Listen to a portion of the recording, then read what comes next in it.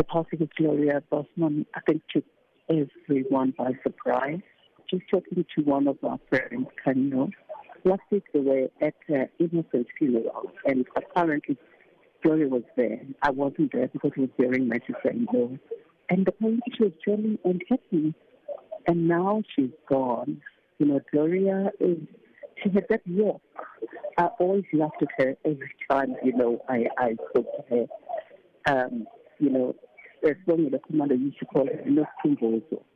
And my sister is Kumbozo.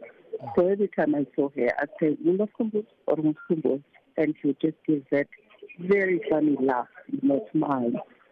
She was just the jolliest person, minded her own business, and just concentrated on her art. And how would you describe her contribution to the music industry, especially looking at the jazz industry?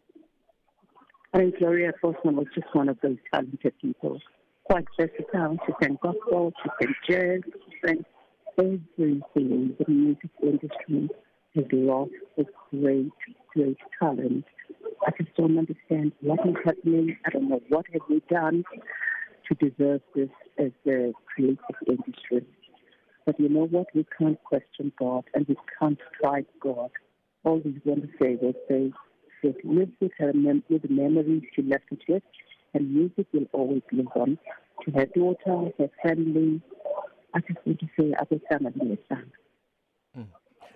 A lot of musicians felt that they were abandoned during the COVID-19 pandemic by the government and left to fend for themselves. Now we have a new Minister of Arts and Culture. Do you feel things will change under Mr. Zizi Kodwa's leadership, that artists will get more recognition and more support while they're still alive, instead of us where we give artists their flowers only when they've passed on?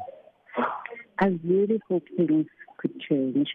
I mean, even now, as we speak, musicians, but not only musicians, the whole creative industry, it's a dire strait. It's actually very sad. Many people are dying because of stress, not knowing when is your next gig coming, when is your next plate of food, where are you going to get it from? I just hope the new minister can call a boss of art, ask the creative industry, how do you want to work with me? How can we take this work forward?